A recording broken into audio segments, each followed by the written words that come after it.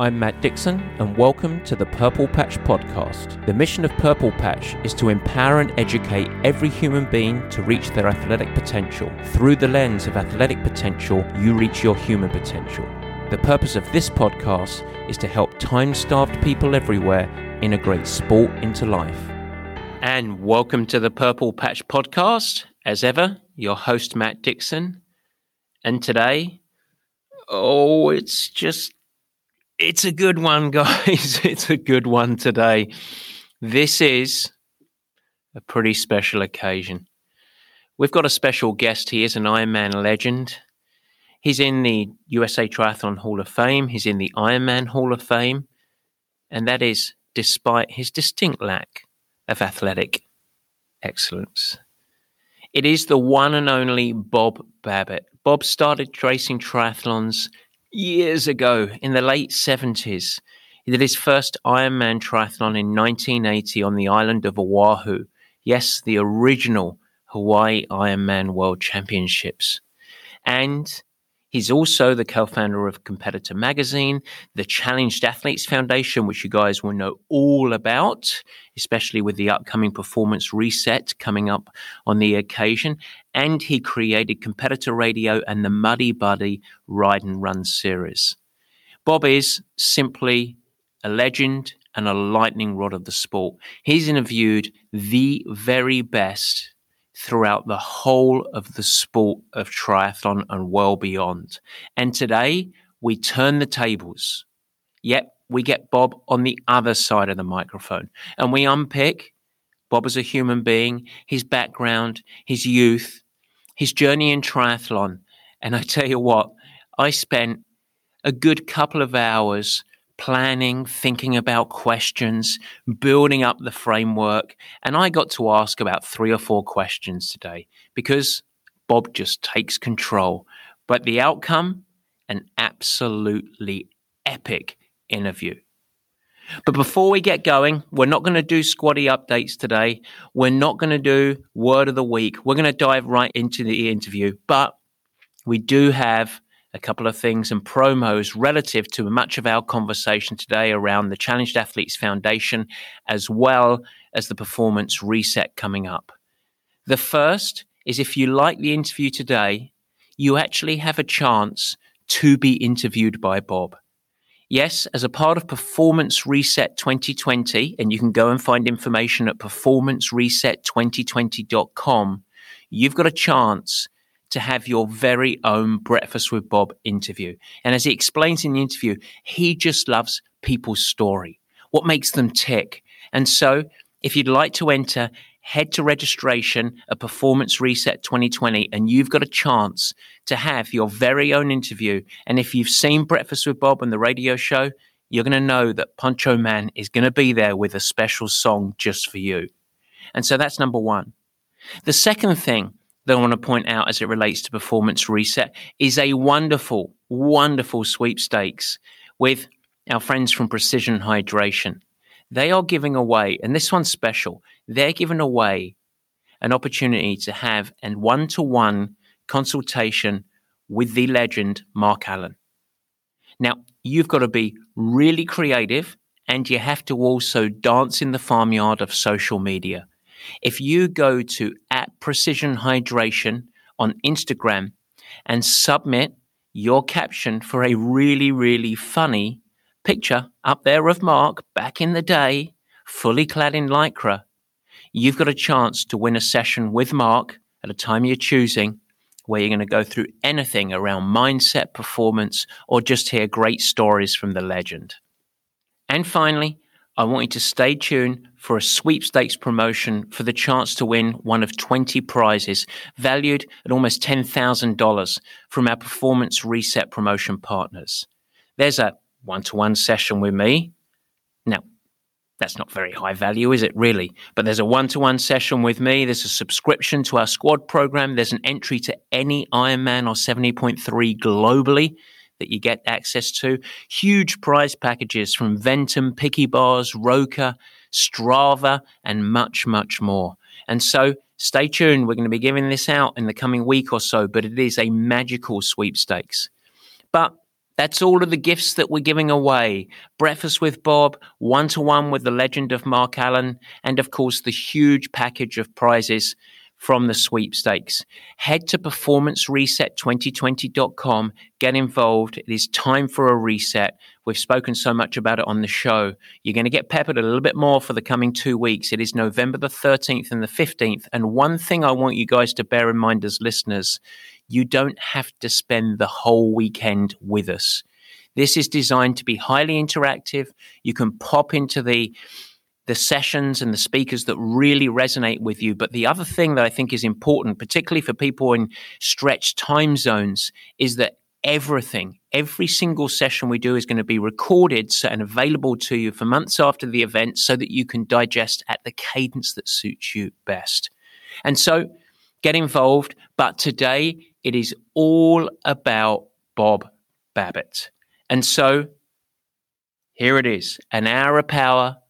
I can say no more. Sit back, get comfortable, enjoy a nice cup of tea, not made in the microwave, please.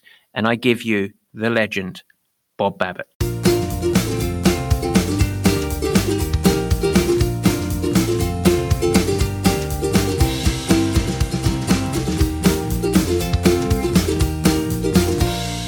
All right, guys, it is the meat and potatoes. And today, well, tell you what, we don't often have legends joining us, but today we have a legend. Bob Babbitt, thank you very much for joining us today. Anytime, Matt. Always a pleasure to get to speak to one of the best coaches on the planet. Well, I tell you what, you have always had others in the hot seat, and today it is time to turn the tables a little bit. Your name is, in my mind, your name is just synonymous with the sport of triathlon and obviously the long-running Babbittville podcast, TV, radio show. And I would say actually more than almost anyone I could think of, you gave voice and image to this absolutely crazy event in Hawaii that really many people couldn't wrap their head around. I think that you sit at the heartbeat of multisport and triathlon. You're a main character in the sport's fabric and story. And through your efforts, you've really exposed endurance sports to literally everyone, as obviously a co-founder of the Challenged Athletes Foundation, of what we're going to talk about today. You're also a member of USA Triathlon Hall of Fame. You're in the Ironman Triathlon Hall of Fame. So my first question to you is, what the heck have you done to be stuck with me here today? What happened to you? Did I miss out a bombshell article or something that ruined your career? I'm proud to be the first fat guy inducted into the Ironman Hall of Fame. That was actually a pretty major coup for me. So yeah, it's this. I think when I look back at all the years and all the events and everything else, I think a lot of times it comes down to, and you know this better than anybody, you just know something that something hits you. When I finished that Ironman back in 1980. I knew that I was changed. I was a different person. I had a business card now that told me that I could do anything in life because I was planning. I thought you did this stupid 2.4 mile swim, 112 mile bike ride, and 26.2 mile run. I thought you did it in 2 days. And I remember back then, only 15 people had done it the year before, and 12 finished in 79. Same in 78. So 108 of us in 1980. I thought you swam 2.4. Rode 56, camped out, rode back the next day and ran the marathon. We had no idea what we were really getting ourselves into. There was no aid stations. There was no cutoff times. There was no rules, right? There was no roads were blocked off. We had no idea what we were doing. So finishing that event told me that I could accomplish anything. And I felt from then on that other people would feel the same thing.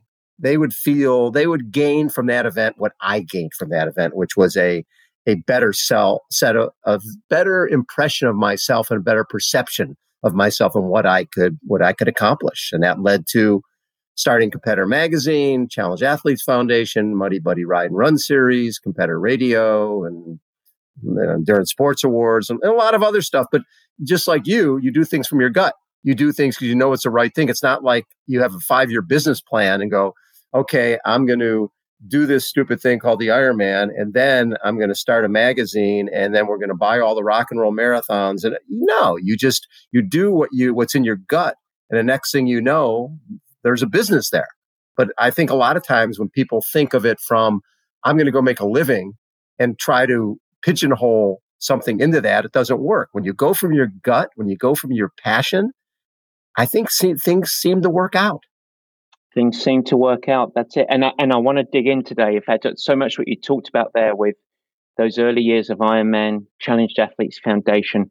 We're going to dive in. So here's what I want to do. And the first place I want to start is actually something that I do with every guest. Not all of the Purple Patch podcasts we have guests. It's often me talking about my favorite subjects and just talking to the microphone. But with every guest, I think it's really important to get context of who we're speaking to. So the first thing I want to do before we go to 1980 and beyond, and before we go to triathlon, I'd like to know a little bit more about Bob Babbitt. And this is exciting because I actually don't know this. So as we get going, just give us a couple of minutes on your life growing up, your family, where you grew up, your education, things like that. Sure. So I grew up if you were someone who grew up in the U.S. and you watched a TV show called The Waltons, where everybody, the family all lived together and everybody just was all part of the same group. It's sort of like that. My grandfather started an auto parts store called Babbitt Auto in the 1920s. And my dad, his brothers, three of his brothers, they basically took over the business from my grandfather and had Babbitt Auto. So my grandfather bought a building in Chicago. And in that building, we lived on the second floor. My grandfather lived across the hall. My Uncle Ozzie and his 5 kids lived downstairs. My Aunt Barbara, my dad's sister, lived upstairs with her 3 kids. And the woman who babysat all of us lived in a different apartment. So everybody in the building was a Babbitt. Everybody was related to us, right? So I thought everybody grew up that way. I didn't meet a person who had been had parents who were divorced until I was in late high school. I couldn't comprehend that whole concept of, wait, you don't have your uncles and aunts and everybody all living together with you? What the heck? So that was sort of my upbringing. And I also realized pretty early on when it came to sports, I wasn't good, right? I wasn't good at baseball or football or any of that stuff, but I did have a skill set. My skill set was this. I was the guy on the block who would go to Matt Dixon's house and go, hey, Matt, we're going to play baseball in the street in 10 minutes. And Matt Dixon, not wanting to be the first person out there, would go, who else is playing? And I'd go, I got Norm, I got Jimmy, I got Johnny, I got Mark Allen, I got all the guys. Oh, cool, I'm coming. Because nobody wants to be the first.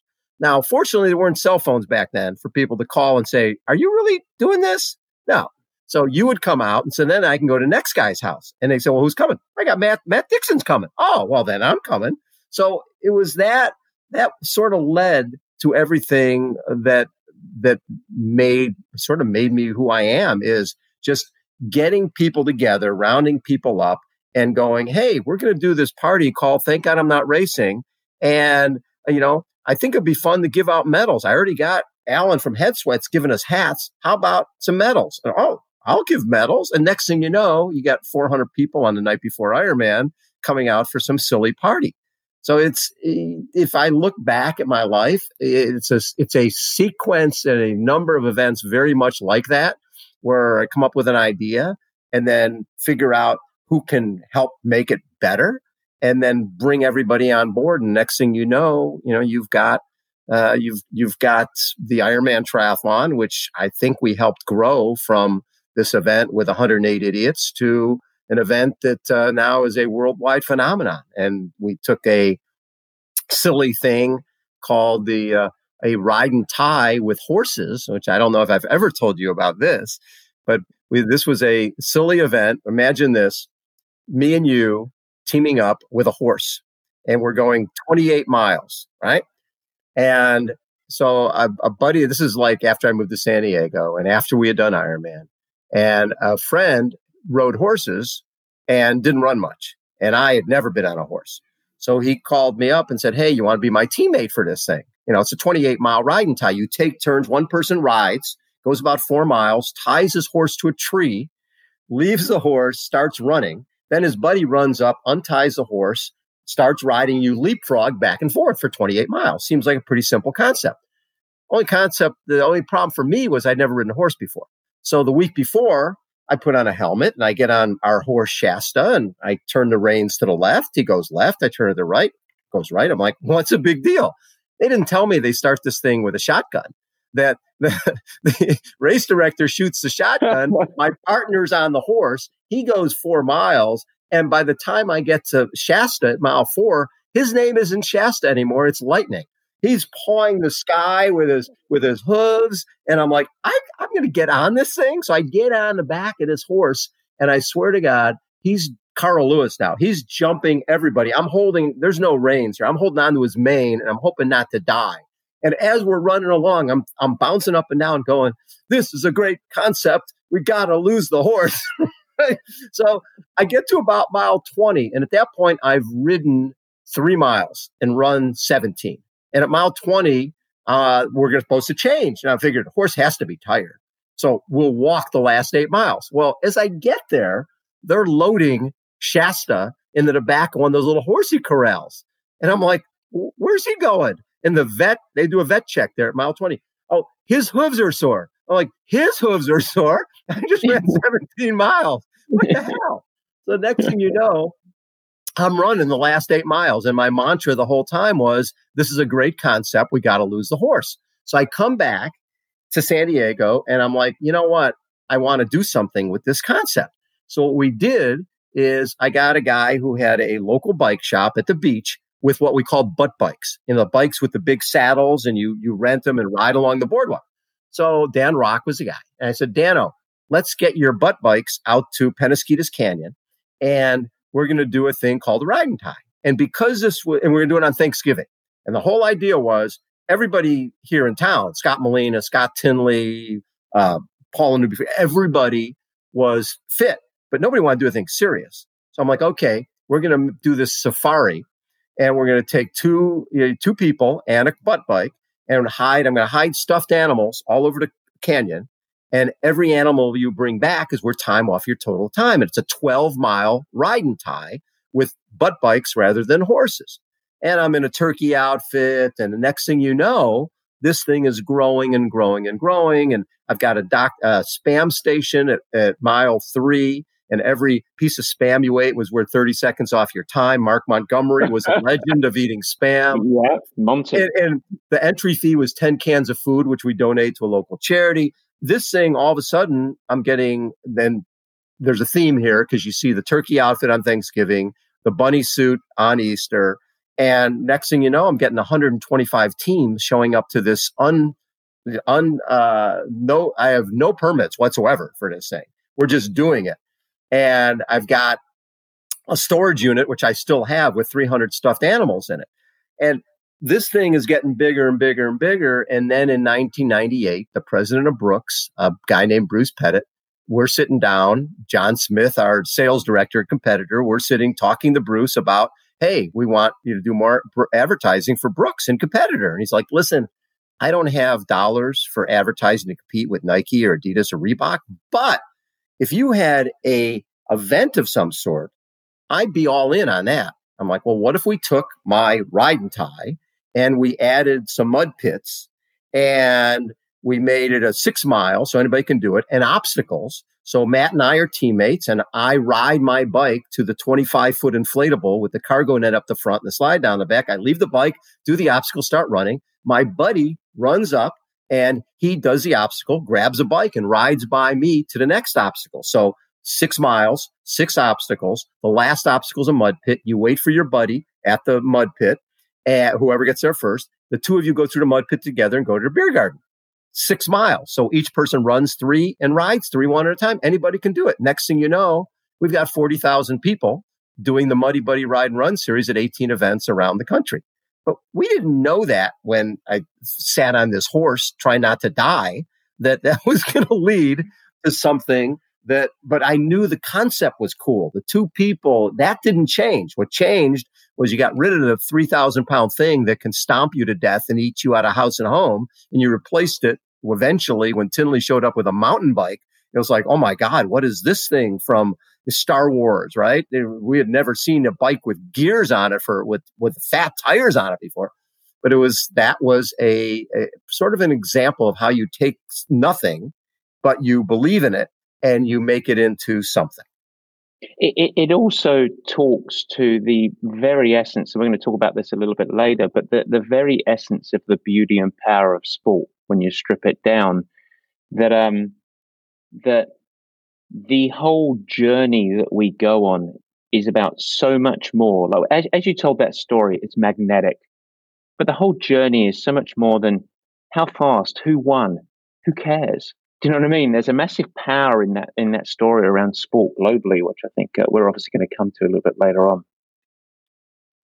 Yeah, to me, when I left teaching, I was running a PE program called Bob Time with the kids in San Diego, and that I met a guy named Mike Plant who had a little newspaper called San Diego Track Club News.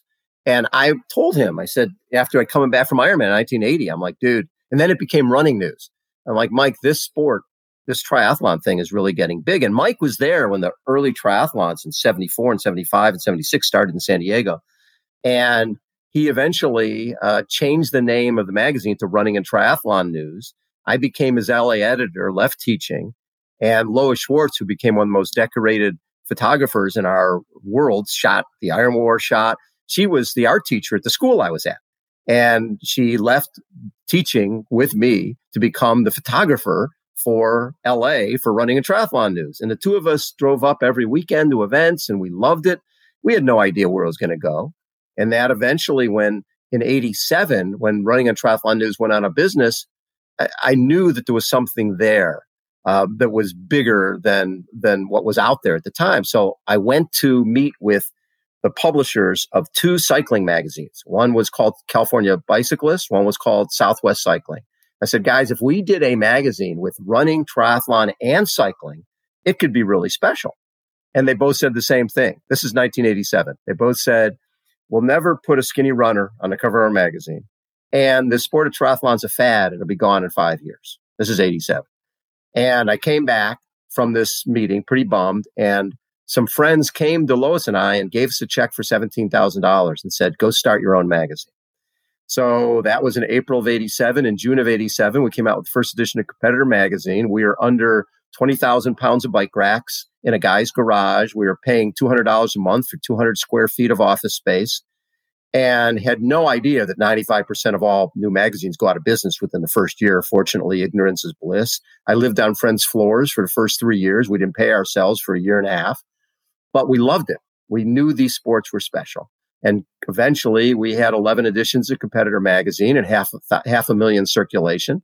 And the brand grew. Eventually in 2008, private equity came on board and we ended up buying all the rock and roll marathons, bought Velo News and Inside Triathlon and Triathlete Magazine. And we built what became the Competitor Group and went from 7 rock and rolls in 2008 to 34 in 2012 with 650,000 participants. And more importantly, 60% women. Up until that point, running and triathlon was a 80% guys, 20% women world. And all of a sudden, rock and roll became 60% women. It changed the expos. All of a sudden, it wasn't Matt and I going to see how quickly we can get out of the expo. It was people coming and shopping at the expo.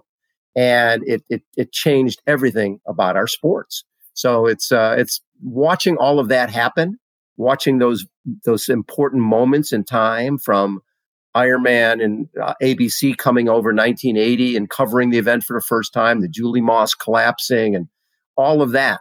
Those special moments are what has really built our sports. It's the backbone of it. So I have to go back. For you as an individual, the one thing I didn't touch on was your educational background. Did you have a background in journalism at all, or were you literally making this up on the fly? Making it up on the fly. I went to University of Illinois and I had a liberal arts degree, which basically means I took a lot of history classes because I just wanted to get through and get a degree. And it was really when I came to San Diego and when Mike Plant was the one. We all have people who believed in us before we believed in ourselves, I think. And Mike was the one when I first came to him and said, hey, this sport triathlon is going to get bigger. And he obviously knew that.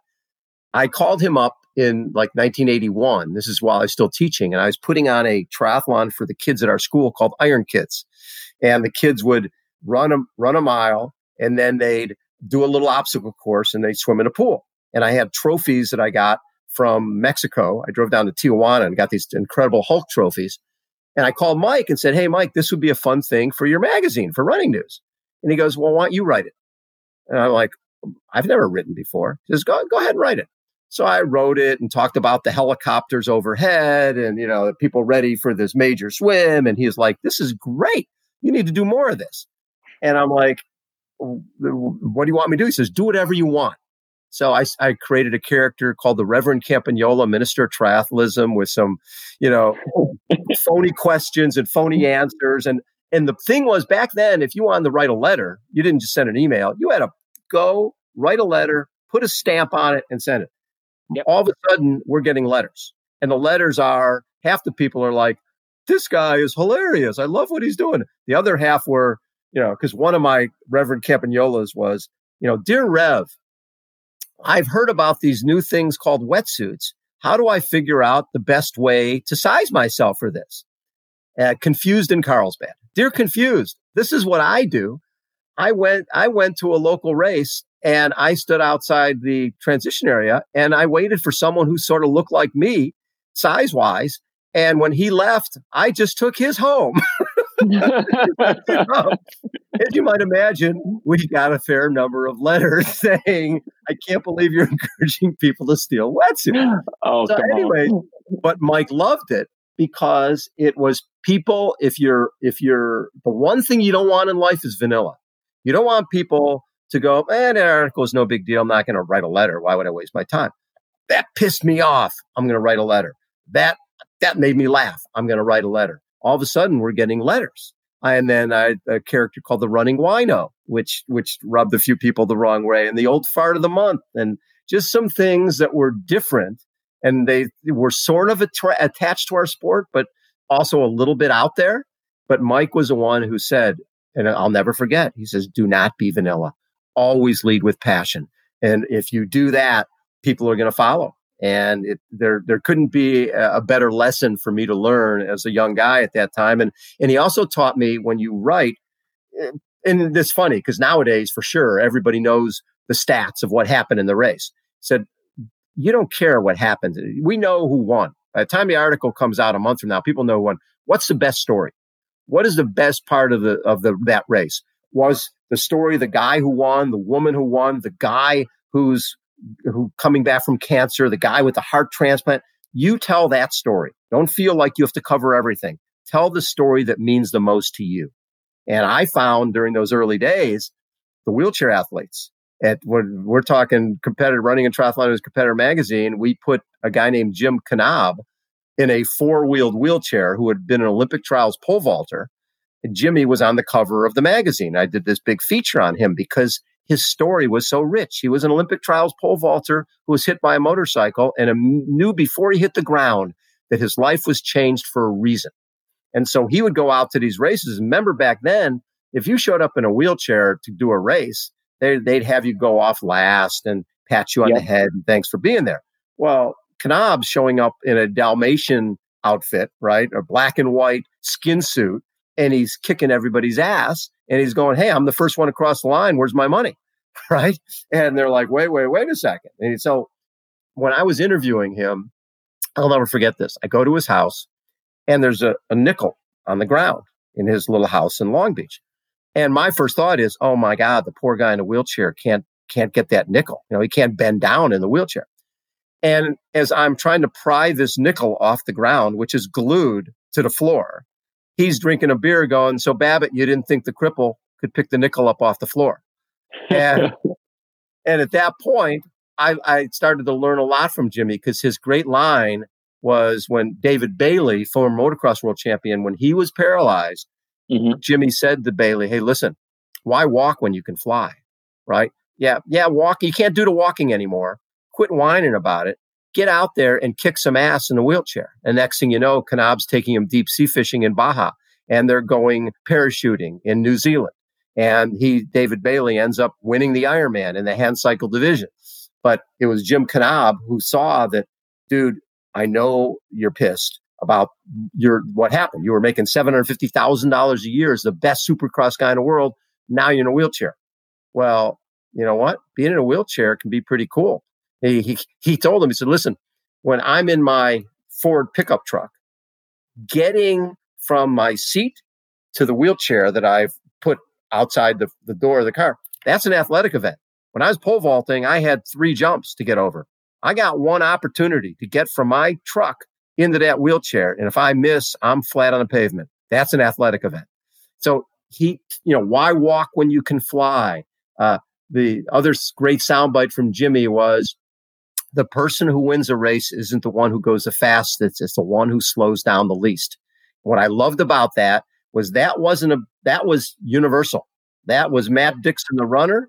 That was Steve Larson, the cyclist. That's Jim Knob racing Craig Blanchett in the wheelchair.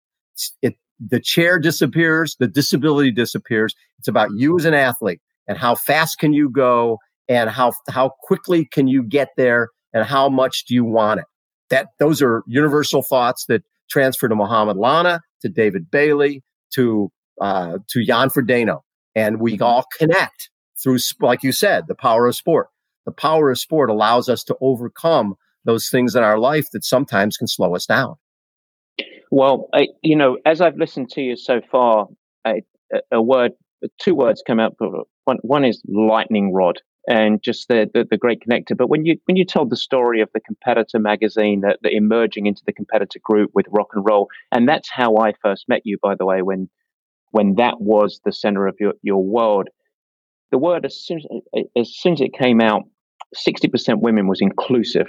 And with that in mind, I want to take the leap to the Challenged Athletes Foundation. And I want to frame this first. I think this is important because when I think of this year that we are all navigating, 2020, and what is needed for all of us universally to not just navigate, but also thrive in such challenging times, I, as a coach, immediately went to mental and physical resilience and high adaptability. And in fact, many of the characteristics that make up what I label the athletic mindset. And I can't think of a better example of resilience and adaptability than the athletes of the Challenged Athletes Foundation. And so I want to explore with you that organization. And I guess first, how did you start the foundation? So it goes back to a gentleman by the name of Jim McLaren. Jim McLaren was a football player at Yale, 300-pound offensive lineman. And in 1985, he was taking acting classes in New York and was hit by a New York City bus while he was on his motorcycle. Thrown 90 feet in the air, dead on arrival. They chalked his body on the ground. He lived, lost his lower left leg, and came back from that. And this is when we connected. He ran a 3:16 marathon with a walking leg. We're talking a leg that's one step ahead of Captain Hook. We're not talking a C sprint. We're not talking any carbon fiber, none of that. And then he comes to Kona and goes 10:42 at the Ironman World Championship. Top 20% of everybody in the race. And that's when I started covering Jimmy. And Jimmy was the one-legged guy who was sponsored by Bud Light and sponsored by Profile by Design and traveling the world. He had reinvented himself and became, seriously, the Babe Ruth of amputee athletes. He was the best. So flash ahead 8 years, he's racing a triathlon in Mission Viejo, California. A van goes through a closed intersection, hits the back of his bike, propels him headfirst into a pole. A guy who's already amputee becomes a quadriplegic. Mm-hmm. What are the odds on that? And I was in that race, and we kept hearing rumblings that something had happened to Jimmy. And so then myself and Jeffrey Essakow, who was working for the Tinley Company, and Rick Kozlowski, who put on all the events in San Diego in terms of triathlon, the three of us got together, and our goal was athletes like Jim Knob. When I talked to Jim Knob and asked them about the worst part about being paralyzed, it was invariably, I'm 30 years old, here come mom and dad back in my life. No sense of self or independence. So our goal became, we're going to put a little triathlon in La Jolla Cove. we're going to raise $25,000 and buy Jimmy a van with hand controls to give him independence. That was it. That's all we wanted to do. We raised 49 at the first triathlon in 1990 through 1994. And we were getting ready to get Jimmy the van. And 3 amputee women came to us and told us that Jimmy was their hero. He got them into endurance sports. They had not been into endurance before. And he showed them that it was okay to not wear long pants. It was okay to show off your prosthetic, right? And back in that era, people were ashamed of having a prosthetic leg. So they said to us, do you guys realize that if you get hurt, your health insurance covers a walking around leg or an everyday wheelchair, but nothing to do with sport is covered by insurance because they consider sport a quote unquote luxury item. And at that point, we realized sport is not a luxury item. It's a huge part of who we are and what we do and part of what identifies us. So our goal became to create the Challenged Athletes Foundation, get a 501(c)(3), and if someone needed a piece of equipment, training, or travel to stay in a game of life through sport, the Challenged Athletes Foundation would always be there. It's been 27 years. We've raised $123 million.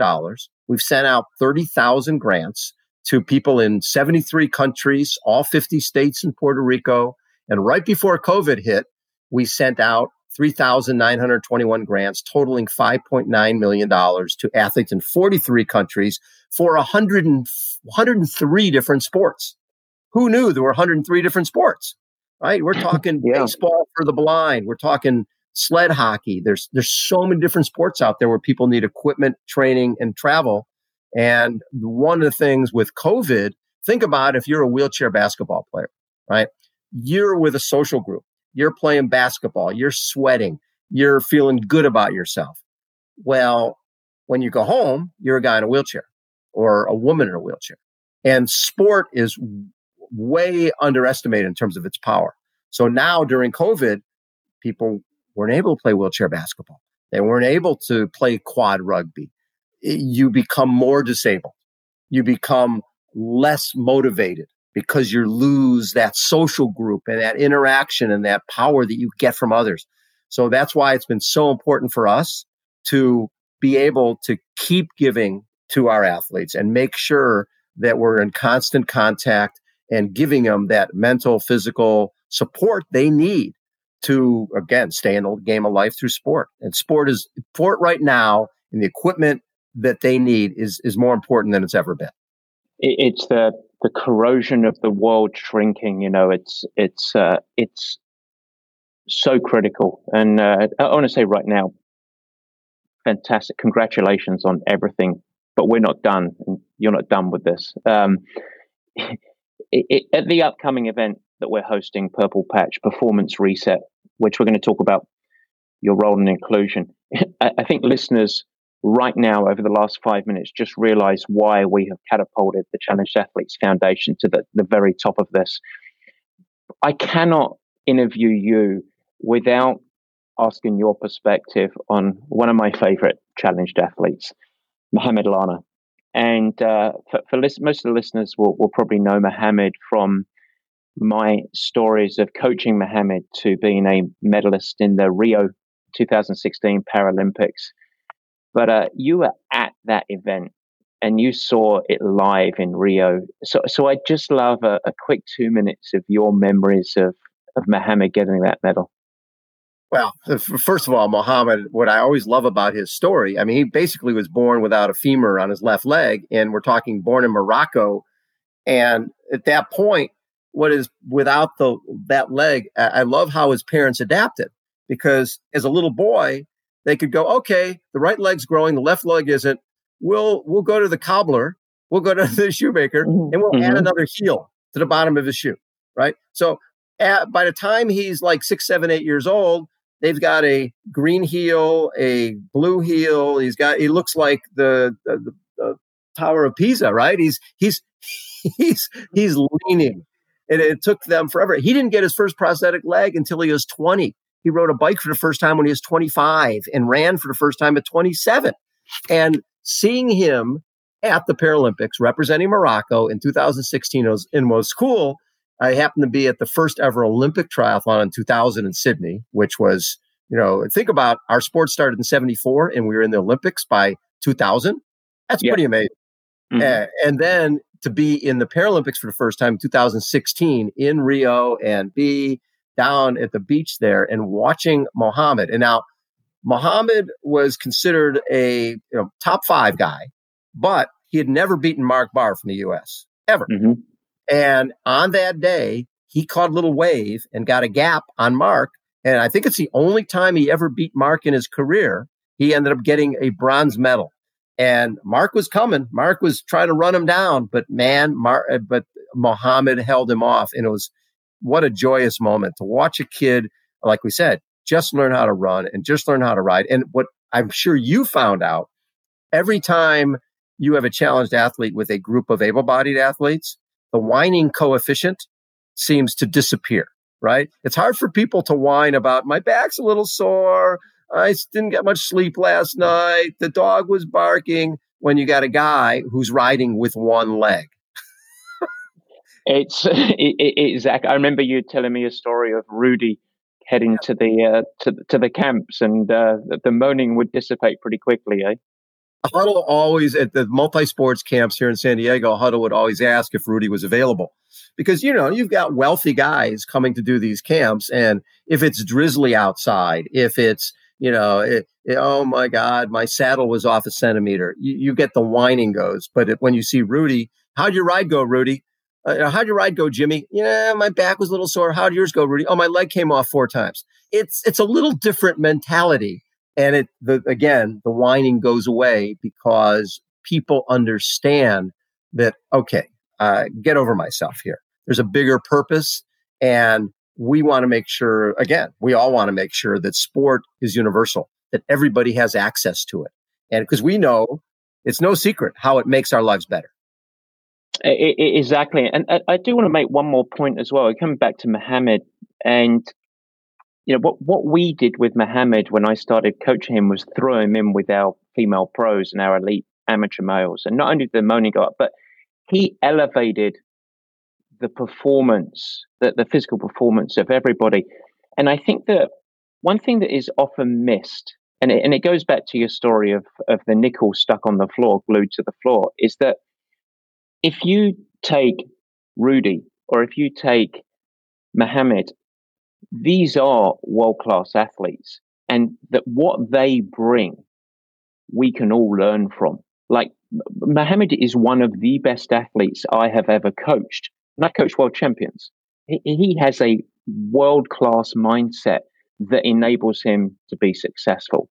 And I think that's often missed with challenged athletes when they come through with a bit of the sympathy or isn't it nice type component. Do you know what I mean by that? I do know what you mean by that. And it's funny because I think when I look at Rudy, right, 4-time Paralympian, going for a 5th Paralympic Games. I mean, when you think about 232 for 200 IM with no legs, I mean, that's unbelievable. Or running a sub 6-minute mile with prosthetic legs that kid was told. Sometimes, what we miss, Matt, is Rudy was told when he first had his legs amputated, and we're talking, he had 15 operations before he was 5. And when his legs were amputated, because he had a flap of skin behind both knees, like it's called pterygium syndrome. And they couldn't just operate. They couldn't just cut those. So 15 operations. And finally, he asked his parents, it was his decision, please have my legs amputated. So when they were cut off, he felt like his chains were removed. And the next thing he's 6 years old, and okay, so now he's missing both legs, and they're calling Michael Davidson, the prosthetist. Mom is calling, going, Rudy's had his legs amputated now. When's he going to run? And he's like, lady, he's on stilts. He'll never run. Maybe he'll use a walker, but most likely he'll be in a wheelchair for the rest of his life. And so eventually, Rudy's mom, Sandy, was so insistent on Rudy running that Michael set up a meeting at his office so that he could tell them face to face, Rudy will never run.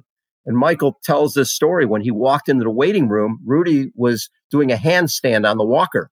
And at that point, he was like, if this kid wants to run, I better figure it out. And the two of them, they were collaborators on how do we create legs for kids to be kids, not so much running in the Paralympics or any of that crap. It was just, how do kids be kids? How do we help kids be kids? So he tells this great story. Rudy's like 8, 9 years old, and they're meeting after Rudy broke 50 sets of legs, right? Jumping off of walls and skateboarding and rest. So Michael says to Rudy, well, you broke the socket on the right side. What happened?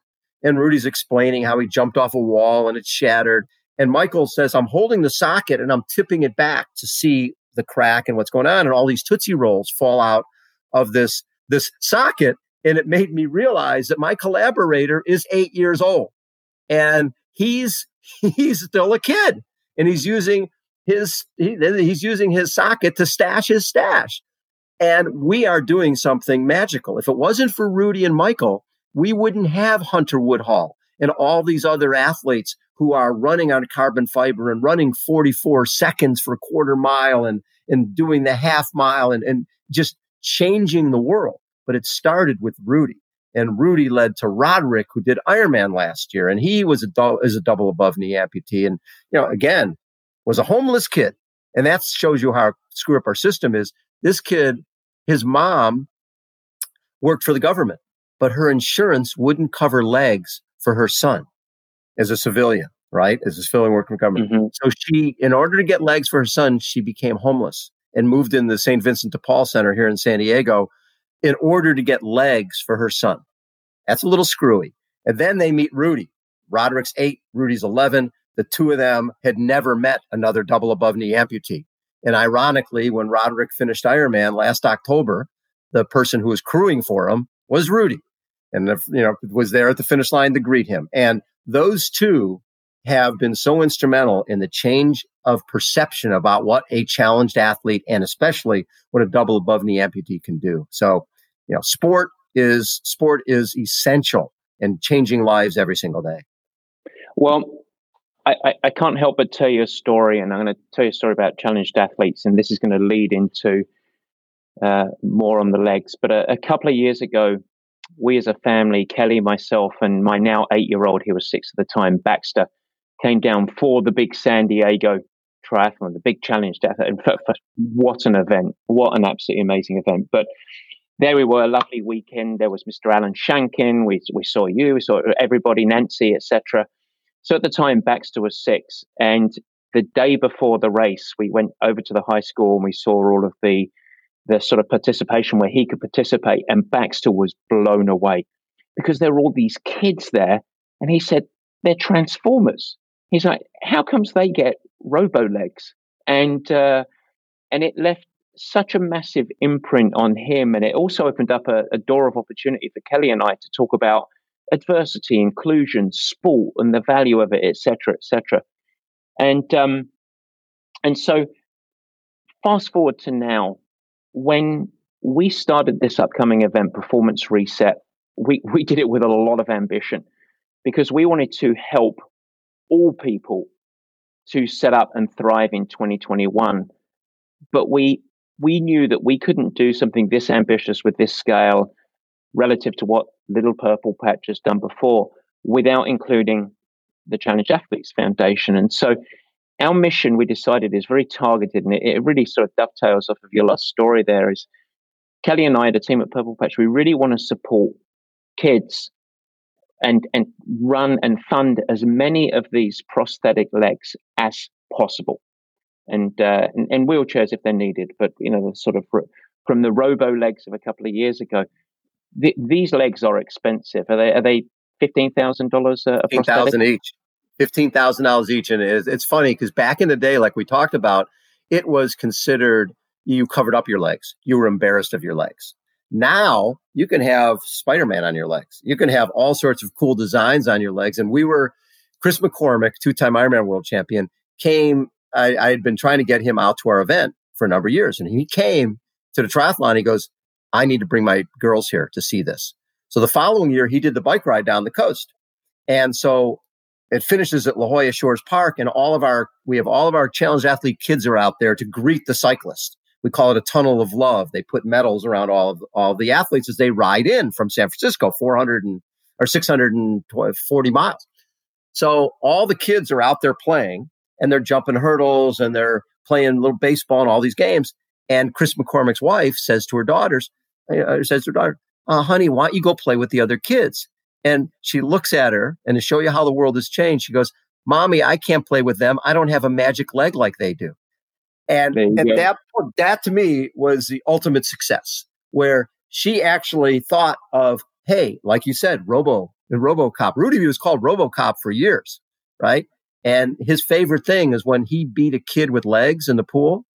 That was like the coolest thing, because he said, I touched him out, and I was 0 for 50. I'd lost every race I did, and I finally beat this kid, and he was in the lane next to me, and all his friends were standing on deck going, you lost to RoboCop. You lost to a kid with no legs. You lost to no leg boy. And Rudy goes, I wanted more of that. And he did. It was, it's been great.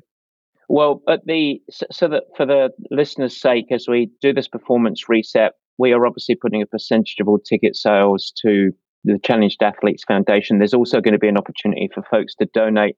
And I'm not sure if you knew this, Bob, but I thought I would mention as well. I have actually got help with the Tin Cup. And what I mean by that is, as you know, I work with a lot of CEOs, a lot of executives, a lot of people that are really passionate about the power of sport.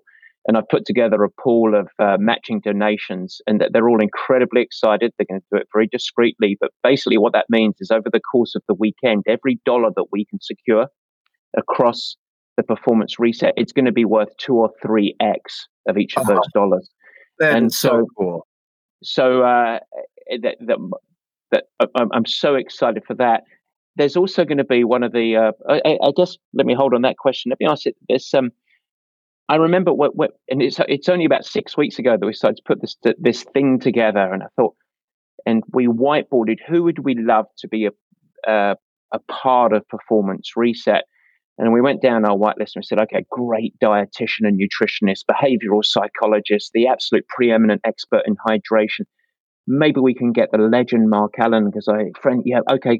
And one of the names said, what about Bob Babbitt? Will Bob participate? And I said, well, I know Bob, and everyone knows Bob, and I've been on his show, but I said, I don't know. And I reached out and I thought that would be amazing. And I called you, and within 2 minutes you went, I'm in. 100%. 100%. I love it. What was the catalyst for that? What's appealing about Performance Reset? Well, the catalyst is when you know good people who do good things, when they reach out to you and say, I'd like you to be connected with what I'm doing, there's no hesitancy. If Matt Dixon is doing something, it's going to be great. And I want to be involved. I want Challenged Athletes Foundation involved. When you mentioned, Mark Allen, one of my favorite people on the planet. I mean, I've got a Mark Allen bobblehead sitting right behind me, and in my trophy case with the Dave Scott Iron War. It's the whole idea of a performance reset. We've had a year where it's been, without racing. A lot of us who put numbers on every week are going out of our minds. So the timing of this couldn't be better to say, listen, this has been a wash. We are going to focus on 2021, see where we're at, and see how we can get better next year. And we've talked about this. Our sport is the fountain of youth. Our sport, there's no reason that I can't be faster at 70 than I was at 60 or at 50. And I turned 70 next year. And that became part of my, maybe Matt, since he's a very kind individual, will do a little charity work and help this old loser try to become faster than he was before, and see how we can do that. So seeing your list of people with Mark Allen and nutritionists and people who understand everything from wattage to how to run fast, how to ride fast, how to swim fast. To me, it's a perfect opportunity to connect what my goal is, what Challenged Athletes Foundation's goal is, to an event that won't just be a one-off. I see this as an annual event that is going to be a camp everybody's in a clinic weekend that everybody's going to want to be connected to. I absolutely agree. And by the way, I will say here publicly that I commit to your reset, which is you faster at 70, and so we're going to get the mindset and the plan and the habits, and that is a campaign that we are going on. I want to hone in. I want to give people a little bit of a sneak preview. One of my last questions here, but you are going to be on a panel that is, for me, it's one of the most exciting things of the whole weekend. This weekend has become so exciting, but it's affectionately named the AARP Anarchist.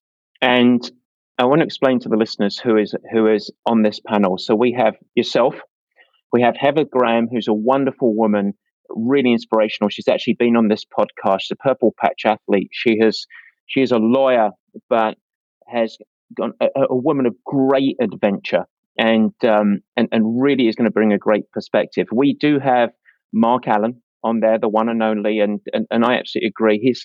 Mark is known as winning the Ironman in Hawaii 6 times, but he is just an unbelievably intriguing, powerful, humble, lovely guy. We have the fourth person is Kelly McMaster, my wife. She's you won't believe it, Bob, but she's 50, and had Baxter at 42, almost 43, and so I think has a really interesting perspective and this is all anchored around the mindset as we age and the power and importance of the backbone of mental and physical resilience through sport. The person that we have moderating is a lovely guy, Matt Hurst, and Matt previously ran all of sports at Red Bull, but he's also the founder of Ageist magazine and had done multiple TED Talks. He's an incredibly inspirational person around the maturing athlete, if you want to call it that. With that in mind, I can't help but giving listeners a little sneak peek of this. I haven't warned you for it, but I'm going to ask you a broad question. Explain the role of sport for you now that you do edge towards 70 as you age. Why is it important for you? I think sport makes you better at everything you do. And it makes you a better employer, employee, parent, spouse. It just makes you better at everything you do. I find, and it's funny because in COVID, because you don't have hey, I need to be at the office at whatever time, every single morning I'm riding and then going in the ocean. And your mind just opens up. You think so much clearer when you've gotten your workout in. Everything just seems to make sense. So I always call our sport the fountain of youth. And what is great about specifically multi-sport is that as a runner, when you turn 50, you're probably not running faster than you ran at 45 or 40, right? Mm-hmm. But as a triathlete, with that swim, bike, run, weight training, yoga, mental, all the aspects put together, there is no reason that you can't be better. And all of us want to be better. All of us are like, because the whole thing with aging, a lot of times is, man, I'm just trying to hold on. No, you want to attack it. You want to attack it and say, I want to be better. I want to be faster. I want to do more. Why can't we? There's really no reason. If you think about it, when Dave Scott in 1994 was 40 years old and finished second at the Ironman, everybody was freaking blown away. Oh my God. Look at all the guys now. Timothy O'Donnell just turned 40, right? Jan Frodeno's 38, 39. All these guys they're breaking the Ironman course records at close to 40 years old. Natasha Bodman was still racing at the age of 50 as a pro. So I see that there is one other interesting thing. Bill Bell didn't get into our sport till he's 55. And when he turned 70, back then, you had age divisions that were 50 to 55, 55, 59, 60 plus. So Bill turned 70 and he calls me and says, Bob, I can't compete with those guys. I need a 70 to 74 division and a 60 to 65. And so I called USA Triathlon. And next thing you know, 60 to 64, 65, 69. Then when Bill turned 80, it was, hey, Bob, again, I can't compete with these 70 plus guys. So now if you look at USA Triathlon, it's 80 to 84, 85 to 89, 90 to 94, 95 to 99. Bill Bell was still competing. He just passed away at 97, right? And he was still out there doing this stuff. And all of us can learn a valuable lesson from Bill Bell. And all his brother kept telling him, you're going to kill yourself doing this stuff. Well, his brother passed away at 65 and Bill lasted to 97. So that panel is going to be amazing. We might need a few pee breaks and we might need a few meal breaks, but we'll be good. Well, it's fantastic.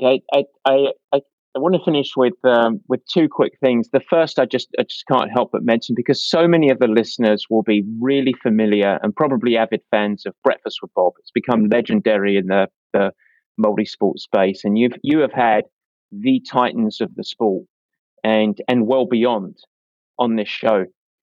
One of the things that we're doing for this event, I'm so thankful you're doing this, but one lucky recipient, one of the participants at the Performance Reset, is going to get their own Breakfast with Bob show. And my question for you, are they going to get Poncho Man on there? Absolutely. Poncho will be totally involved. We've been doing our own reset where we've done it.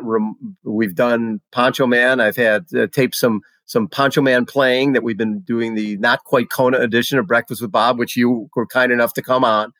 And it's been a blast. But no, Poncho Man's part of the gig, man. If they're coming on the show, they're getting all the bells and whistles. We're talking Poncho Man. We're doing sponsors. We're doing all of it. And my favorite thing is learning about people and finding out what makes them tick. And that's I know you love that as well. And every time you start an interview, people's like, okay, you've done 5,000 plus interviews over the years, but every one of them's brand new. Every one of them. Even if I've interviewed Jan Frodeno 1 million times, when he told me recently about, when you talked about the mental mindset, when he talked about he had won a couple of ITU races, but he certainly wasn't a favorite to win the gold medal in Beijing in 2008.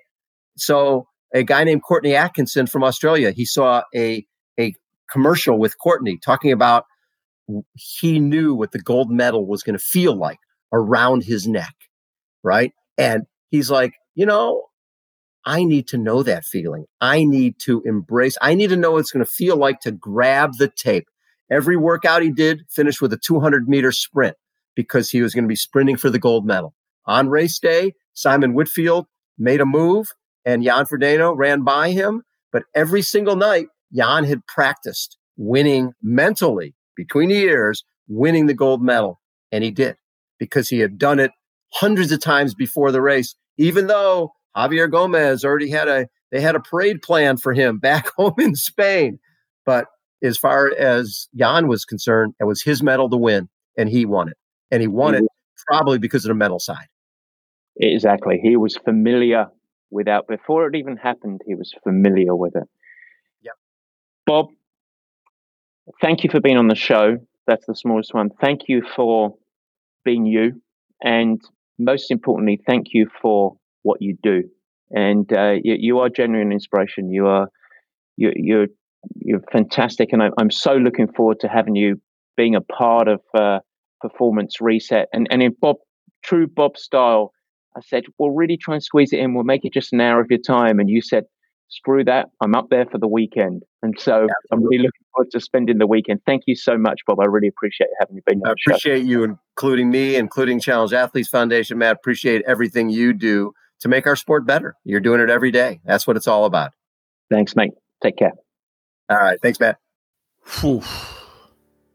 Well, guys, if you're not inspired and the message of Challenged Athletes Foundation didn't resonate, and you're not eager and salivating to get involved with Performance Reset on November the 13th and the 15th, I don't know what else I can do. That was special. Bob, thank you so much. So much in there that I just had no idea of your background and your story. And it was so much fun. One of my favorites ever. And so, Bob Babbitt, thank you. Guys, listeners, get on it. PerformanceReset2020.com. Get your friends engaged. You register. And of course, let's go and get those robotic legs, shall we? Me, you, and everyone. Onward and upward, right from here. Take care. Thanks so much for listening. This has been the Purple Patch Podcast. If you like what you hear, we'd really appreciate it if you share with your friends and even go the extra mile and head over to Apple Podcasts to subscribe, rate and review the show. The Apple Podcast link is in the show notes. Your support and positive reviews go a huge way in increasing our visibility and also the exposure to time-starved people everywhere who want to integrate sport into life and ultimately thrive. Don't forget, you can also follow us on Instagram, Facebook and Twitter. Cheers!